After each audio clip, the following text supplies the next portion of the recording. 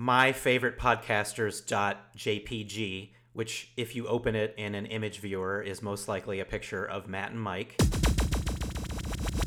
Hey, Matt. Hey, Mike. Would you like to do a podcast? I would indeed. Then let's do it.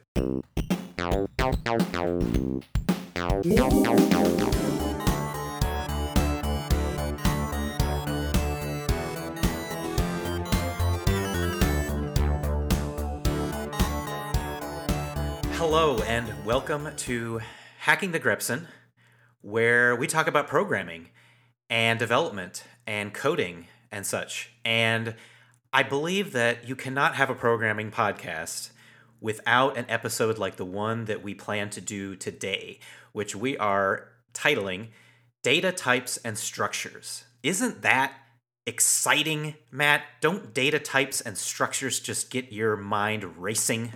I mean, in and of themselves, no, but actually one of my favorite computer science classes in college was titled, I think it was Data Structures and Algorithms, but yeah, basically the same idea. Yeah! I love talking about how data is typed and structured. So let's talk about that. I mean, Brent Spiner is my favorite actor on Next Generation, so... And Picard. I'm more of a lore guy. Just kidding. No one's a same lore actor. guy. That doesn't Same make actor. any sense. No. Are you kidding? Okay. So, data types and structure. So what do we mean by that? Well, let's just get down to brass tacks. Okay. Programming, coding, basically you're trying to tell a computer what to do. And one thing that's very foundational to that is the concept of a variable. Now, I wrote in this outline of mine that a variable is a name for data at a location in memory. Does that sound like a variable to you, or do you have a different definition for that, Matt? That is how I would define it, more or less. What's interesting is the word variable has meaning in English, and there are variables that are not variable. There are constant variables. So there are. We are talking not about the concept of variability. We are very much going to stick to the variable is an alias. Basically, it's a human readable alias for some chunk of data that sits somewhere in the memory of your computer. Right. For example, load up a browser, Chrome, which is the one I'm looking at right now. It probably has a lot of variables that point to a lot of data in memory. So when you start up the program, the memory in your computer, the RAM, gets loaded with a bunch of information that Chrome needs to reference and change as you browse the web. As you said, it's an alias. It's basically for us humans. I mean, you could just say, you could say everything in binary, which at the end, the computer is just reading a bunch of zeros and ones. But when you're writing the memory addresses for everything. Right. We could just say the memory address. That would be not very efficient in this day and age to write your code that way. So instead, we have these things called variables. I mean, I assume they're called variables because they can point to different things, and those things can change, but the alias doesn't.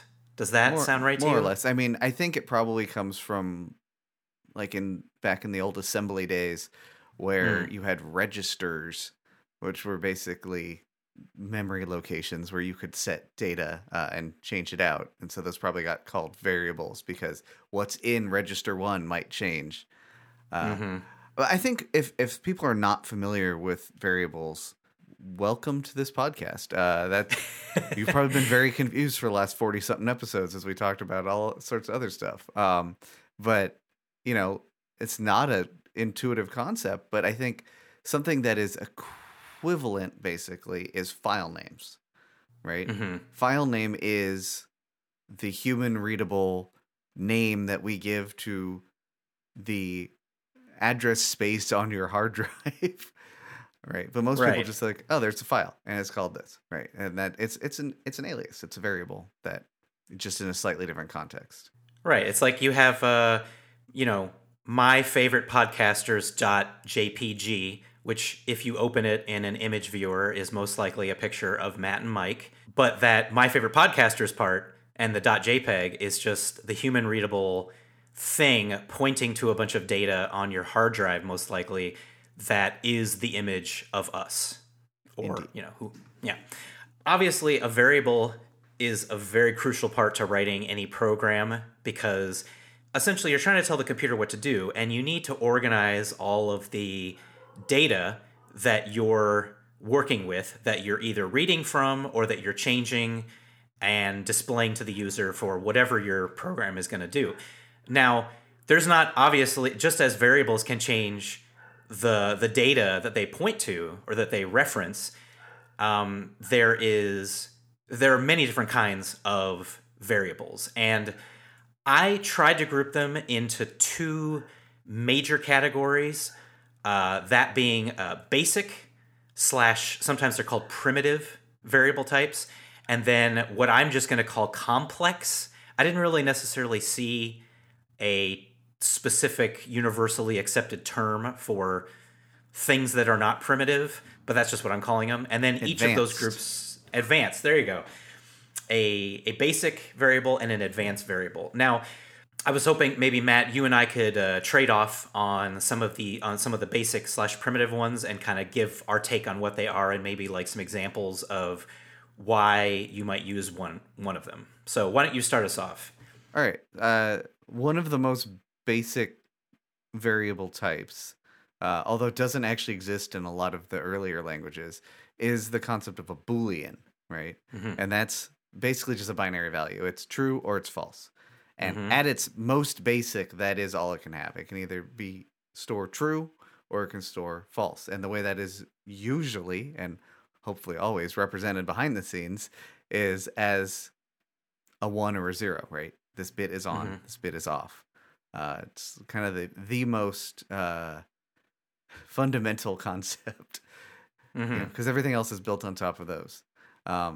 There's also Boolean logic that you can apply to things, like this and that, Mm-hmm. and that. So there's a lot of variables that, depending on what's in them, can be interpreted as a Boolean. For example, is this thing null or undefined versus is it not? The null and undefined, that's not necessarily a Boolean, but it can be treated as one. Most variables in most programming languages have the ability to be interpreted as a Boolean. Right.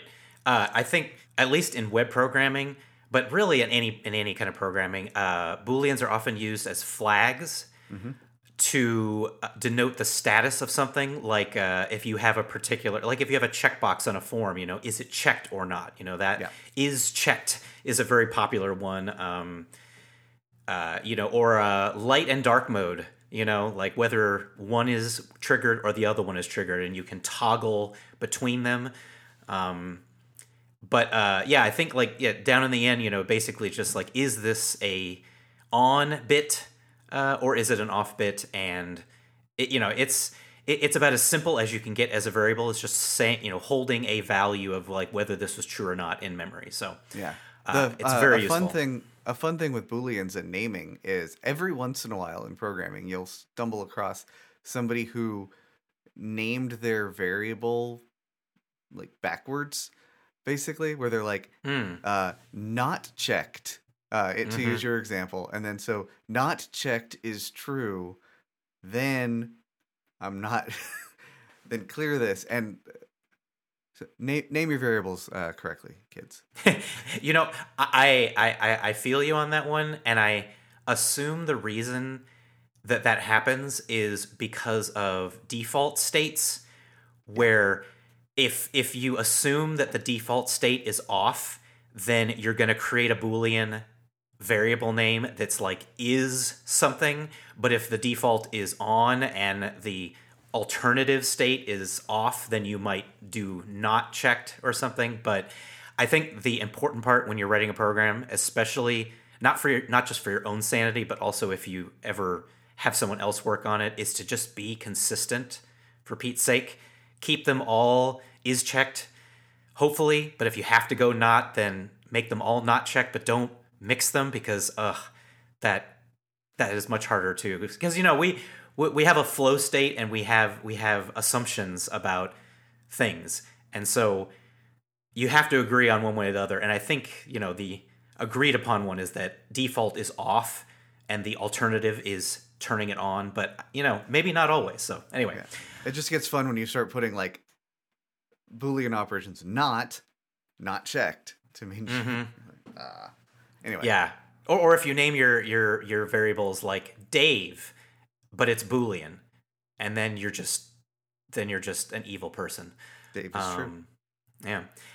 Okay, so the second one I have in here is number, and that is a variable that just has a single numerical value, and generally that's either an integer, so a 1, 2, 3, 4, but it could also be -1, -2, -3, depending on whether the variable is signed or not. Signed referring to the negative sign or not.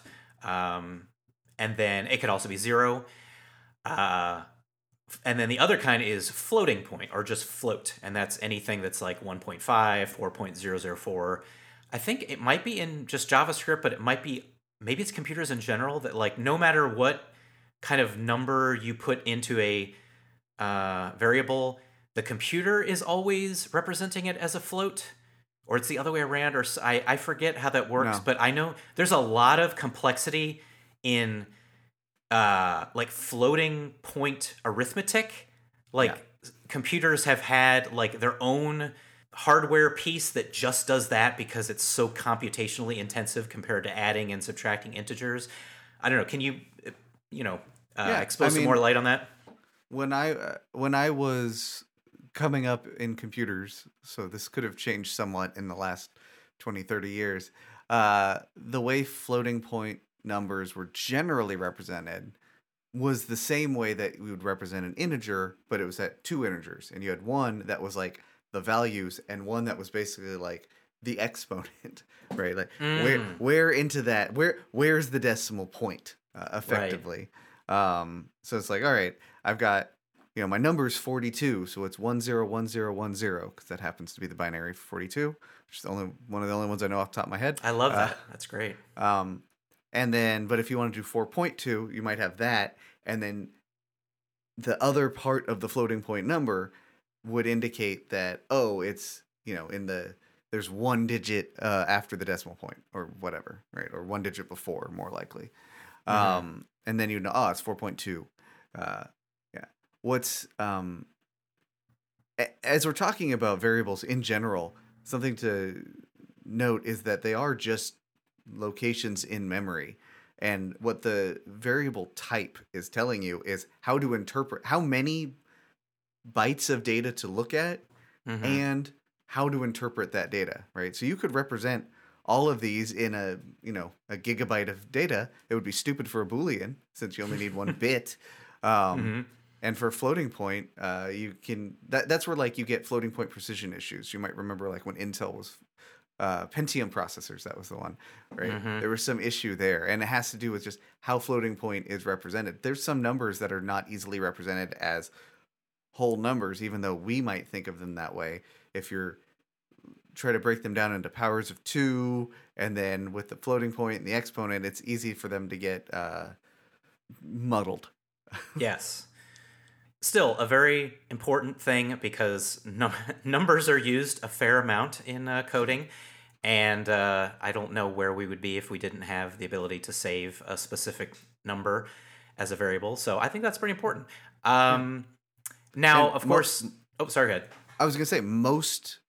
Like, if you go to early programming like C, most variables are effectively stored as numbers. And it's just, how you interpret it. Right.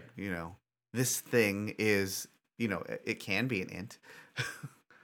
But because everything goes back to memory address, which there's variables for in and of themselves. Then, like, that's the next one we could talk about is pointers. I would love for you to take this, because I remember learning C back in 1999 for the first time, and trying to grok the idea of a pointer variable. And then, like, I got into web programming and basically never touched them again. So I think you're more of an authority on this one. So why don't you take that one? Yeah. Most programming languages these days, you just don't have to worry about pointers, which is honestly really nice.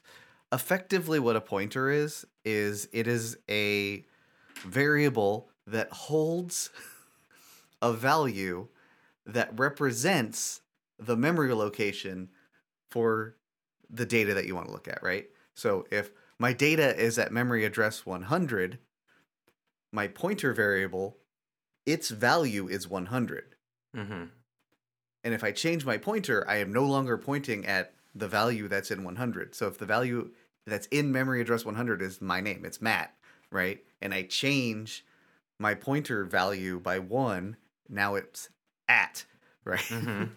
um, and most, I don't think it was ever explained very well to most people. Like, they didn't explain it the way I just did. Whereas, like, you've got two variables, basically. You can have a variable and a pointer to that variable.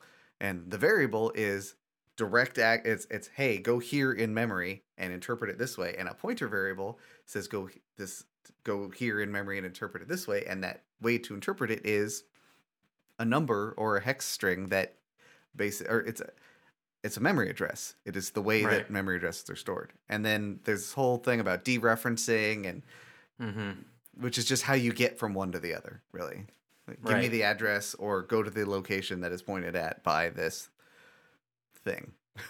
Yeah, I feel like the kind of programming that I was doing when I was just learning C, like learning what a pointer was and using a pointer, it was mainly just to use a pointer, but there was no real practical reason that I needed to use a pointer for the kinds of things that I might make at that level. Like at that beginner level of C, for example. I mean, I'm not even sure what I would want to make in C as a beginner beyond like maybe a command line thing that like plays guess the number or tic-tac-toe or something. And I just never really understood why I would need to know the memory address of something, let alone do something to that memory address. The main place I've encountered it in my career has been around bit packing, right? I want to make a structure in memory that looks a very precise way. I want these 4 bytes to mean this thing, and then the next byte is this, and then the next 6 are this, and and so it only matters when you want to be really precise in representation of how the data is formed. In general, and that was much more important when memory was at a premium. Now, like, got gigabytes of memory. Who cares? Just everything's a long floating point double. Yeah, just store everything with in a million bytes. Like I said, you could earlier. Just go ahead. Yeah, it reminds me of using stuff like malloc and demalloc, where you had to actually allocate the memory for your variable before you put data there. Whereas, like, yeah, people who learn JavaScript, that is like a foreign language. Like, you would never do that. Yeah, new and delete. Yeah, the concepts of new and delete were such a much better abstraction for that than malloc ever was. But again, if you care about really precise way your memory is going, way things are represented. Like when I was dealing with it was for a government contract for for avionics software for a helicopter. Right. Okay, we wanted to be very precise, and there's not a lot of room there. Yeah. Sure. Yeah. I mean, do you think in 2023 this is still important, just less so, or is it just not even really that important anymore? It is mostly for things where you're trying to like really push the limits of the system. Like I'm sure there are places in game programming where they're really trying to squeeze every cycle out of their CPU and GPU that they're like, okay, we're going to go full on into this. Right. And some encryption. Like when you get really precise math concepts, there's some places there as well. I gotcha. Okay, so that's pointers. I think the other main primitive type that we can probably just breeze through a little bit is the string idea, which is generally modeled as an array, which we will get to in the complex types, of characters. A character generally is just a single ASCII value, which basically just means like a character, a piece of text. It's a character that is of a certain size. It's a number that's of a certain size, right? It's like Right. an 8-bit unsigned integer that you can store any of these values in it up to like 255, right? Right. And then it's how it's interpreted. Right. And then a string, like the string foo, is like 3 characters put together. Usually you write it out as just something in quotes, either single or double, or you can write it as an array of characters, like the letter F, the letter O, the letter O. And then it can be later interpreted as just, the string. Obviously, strings are huge, especially ever since the internet, because really what the internet is just a bunch of computers pushing a bunch of strings across the network. Like HTTP, which is how you get to any any web page, is just sending a ton of strings generally across the wire explaining like, hey, this browser wants this page and this page needs this font and these images and this text, and then it sends all that back to your computer and then your browser displays it. Yeah. Actually, strings are a place where I used pointer arithmetic early on, like in academia more than anything else, because it is an array, but an array, as we'll get to in a little bit, especially back then, was just a contiguous set of memory, right? It's all right. I have 4 characters. That's the size of the memory, but that just means 4 bytes, right? Right. 32-bit. With the caveat that in general, strings are, especially like back in like C days, it's just a pointer that we interpret a certain way. And so a string was really, it's a pointer to the first location in memory, and then it would just read it until it hit a bunch of zeros, right? It's like, oh, there was what was called a null terminator, which was the character value of 0. There's 8 bits of 0 here. And then you're like, oh, that's the end of the string. And that's how it was like arrayed in the memory. Yeah.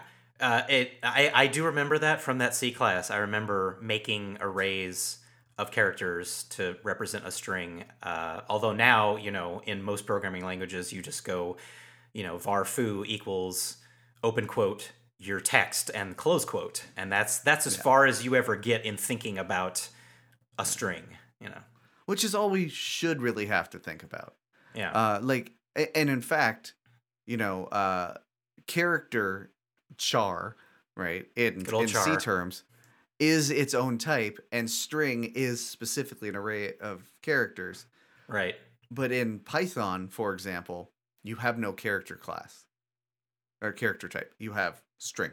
Right. And you might have a 1 character long string, which is what we would think of as the character. So they almost reversed they flipped the script on that one. Like, yeah, if you're coming from an older programming language, you want to think simple to complex. So you start with char and then you string them together to make something. I mean, I guess string in C is really more of a complex data type, whereas in most programming languages now, people would say that's a primitive type. Yeah. Yeah, because everybody uses strings because text and configuration, it's all strings or numbers, and so why would you need a character type? Because that's a character type is just a single element array essentially of a letter. So yeah. Okay.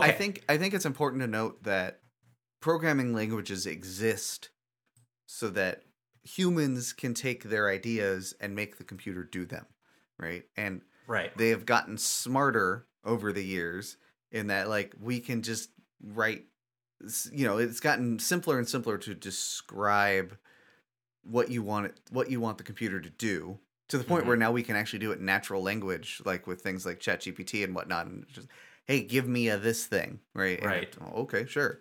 But back in the day, it was like when you go to assembly, it was just words representing the memory, and then C was a slight abstraction on that, and it keep pulling back. No, that's a really good point, and that reminds me that the fact that I wrote down number as a primitive type and not int or integer or float is your point exactly, is that we don't really need 2 separate data types. We just have number, and the computer is smart enough to kind of understand how to deal with it, whether it's an integer or a float. So, yep. Okay, so thank you for listening to this first part one of Data Types and Structures episode of Hacking the Grepson. We'll be back next time where we will go over the complex types of variables. And if you want to get more episodes of our podcast, you can go to hackingthegrepson.com and find our hopefully not basic or primitive episodes that we've done before this. Hopefully they're super complicated and enjoyable. But until next time, we now return you to your regular scheduled lives already in progress.